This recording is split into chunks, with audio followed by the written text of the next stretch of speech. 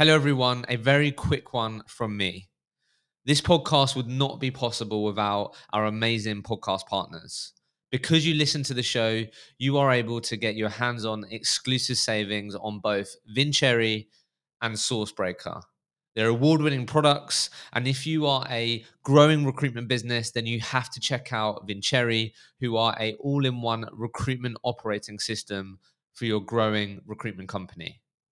With Sourcebreaker, if you truly want to equip your teams with the best possible tools to stand out and beat the competition, you have to look at Sourcebreaker. Use the link in the show notes to get a demo booked in, check out these products, and get your hands on those exclusive savings.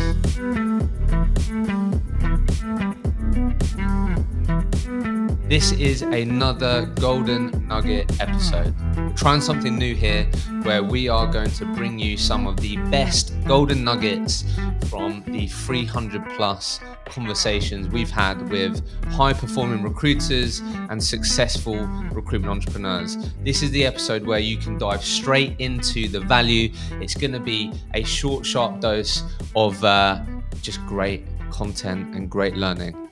So enjoy it. And please do let me know what you think of the Golden Nugget episodes. If you're enjoying them, if you have a favorite one, let me know.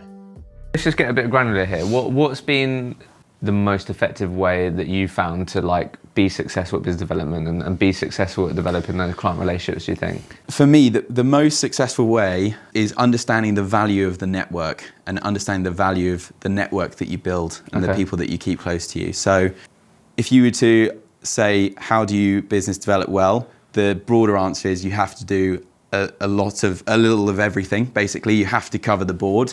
So, there are speculative introductions, there are dialing out to people, making calls here and there. I do something where I called a compounding network strategy, where I schedule in reminders, of course, to catch up with people over certain periods of time to make sure that I'm staying in touch with that close network.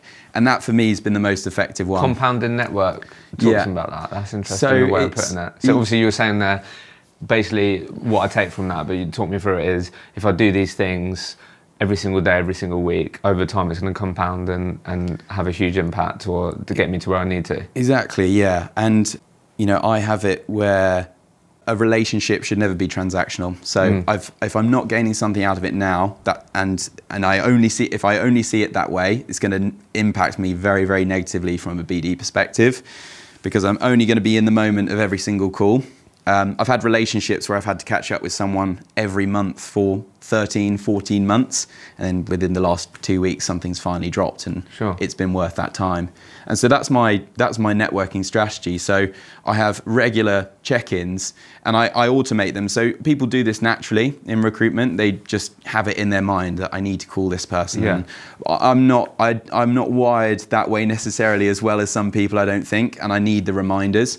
So I'll either just have it scheduled in my diary, or I'll actually schedule the call in with them to catch up, whether it be on a monthly, bi-monthly, quarterly basis, following a good networking discussion or talking to people. And yeah, I just find that as a really, really key tool. And if you just did that, it might work for you to some extent, but it's really about finding what works for you and combining it with lots of other different business development but activities. Why? So just talk to me a bit, why would I give you my time on a monthly basis? Yeah, that's a really good question. Time on a monthly basis comes from being able to add value to conversations. I have, again, come back to my mentors, leaders of the business.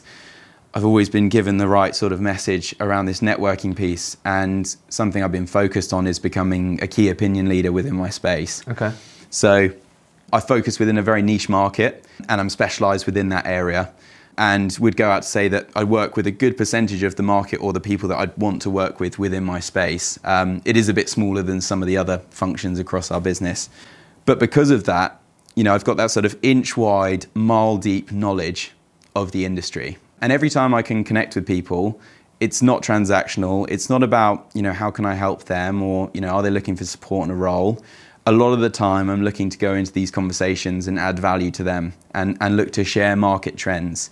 And if there's an opportunity to discuss solutions, because particularly within our market, within the life sciences right now, we're going through a very turbulent period. There's a lot of activity, there's a lot of growth. Sure. We're seeing this across other industries as well. And so these partners need your solutions. They do need our support. It is as straightforward as that. But that doesn't warrant you the work or the opportunity to work with them. You've got to give them a reason to work or partner with them, and also the reason, as you said, to connect with them on a quarterly basis or bi-monthly, whatever it may be. So making sure that you come to the conversation, giving 2 pieces of information and maybe understanding 1 piece back or something like that. Sure. I don't really go in with that sort of structure. No, I get what you mean, yeah, because I think that's what people would be thinking, right? Okay, well, what, because like you said, I think this is I just love the way that you're talking about being consultative, you're like trying to add value and you're leading with that. And like you said, you're not transactional, which I absolutely love. So just find a bit on that, because I think it'll be useful for people. Like what might be like a market trend that you might share? Because again, people go, okay, well, like what does that even look like? Is it, you're saying, like, have you noticed that X company has recently got funding? I don't know, like what might that market trend look like, for example? There's something for us that we're aware of. So within our life sciences market, which is for people that might not know, it covers pharmaceuticals, biologics, medical device, and it's also a funny industry that I work in called outsourcing, which I won't go into now. It's probably, but in terms of market trend within that situation, so they would, for example, within the life sciences industry, there are 98% of companies are hiring over the next 5 years. Okay. So that's ridiculous growth. That's nuts. The whole market is hiring. So everyone's hiring for the same talent. I'd love to say we can help everyone find the jobs that they're looking for, but it's a huge market out there, of course. So one of the things that I'll always come into the conversation is, what is your employer value proposition? And how are you currently taking your brand to the market? What is your talent, attraction strategy? Is this something that you've considered? What we're seeing in the space is that your competitors are doing X, Y, Z. We're also helping potential competitors do X, Y, Z through these solutions.